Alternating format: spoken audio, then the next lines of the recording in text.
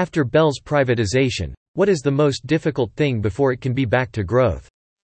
This perspective was shared from the Edge Forum editors team at T-Renaissance Inc., www.t-renaissance.com, upon a recent TRL Insights published, Reborn of, King of Shoes After Privatization from HK Stock Exchange, Part 2.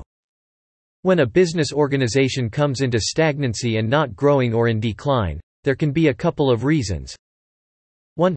Fast lane growth circle has met with a bottleneck in the existing customers pool, but the past customers are just sort of niche, or in changing if standing from a higher, bigger proposition to look down. 2. Short of redundant capital and become cautious on new things, innovations and risks to undertake at breaking out. 3.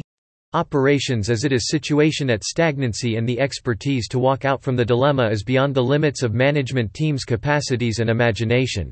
Can be already for some while due to the knowledge storage and depth of thinking at decision making has reached to the boundary. 4.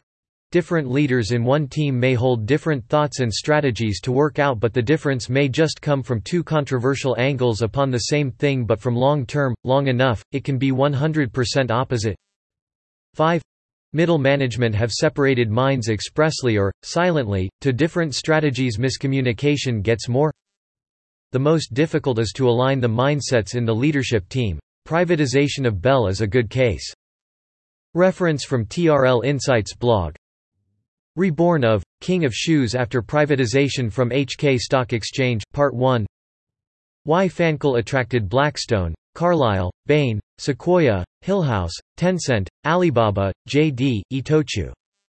The IPO miracle of a 5-year-old beauty brand at $4 billion evaluation. TRL Editor's Pick. Doing business with and in China after 2020. If you would like to discover more about the TRL Insights published, Reborn of, King of Shoes After Privatization from HK Stock Exchange, Part 2. Please click the post link below. www.t-renaissance.com/post/trl-insights-2020 the 11th of December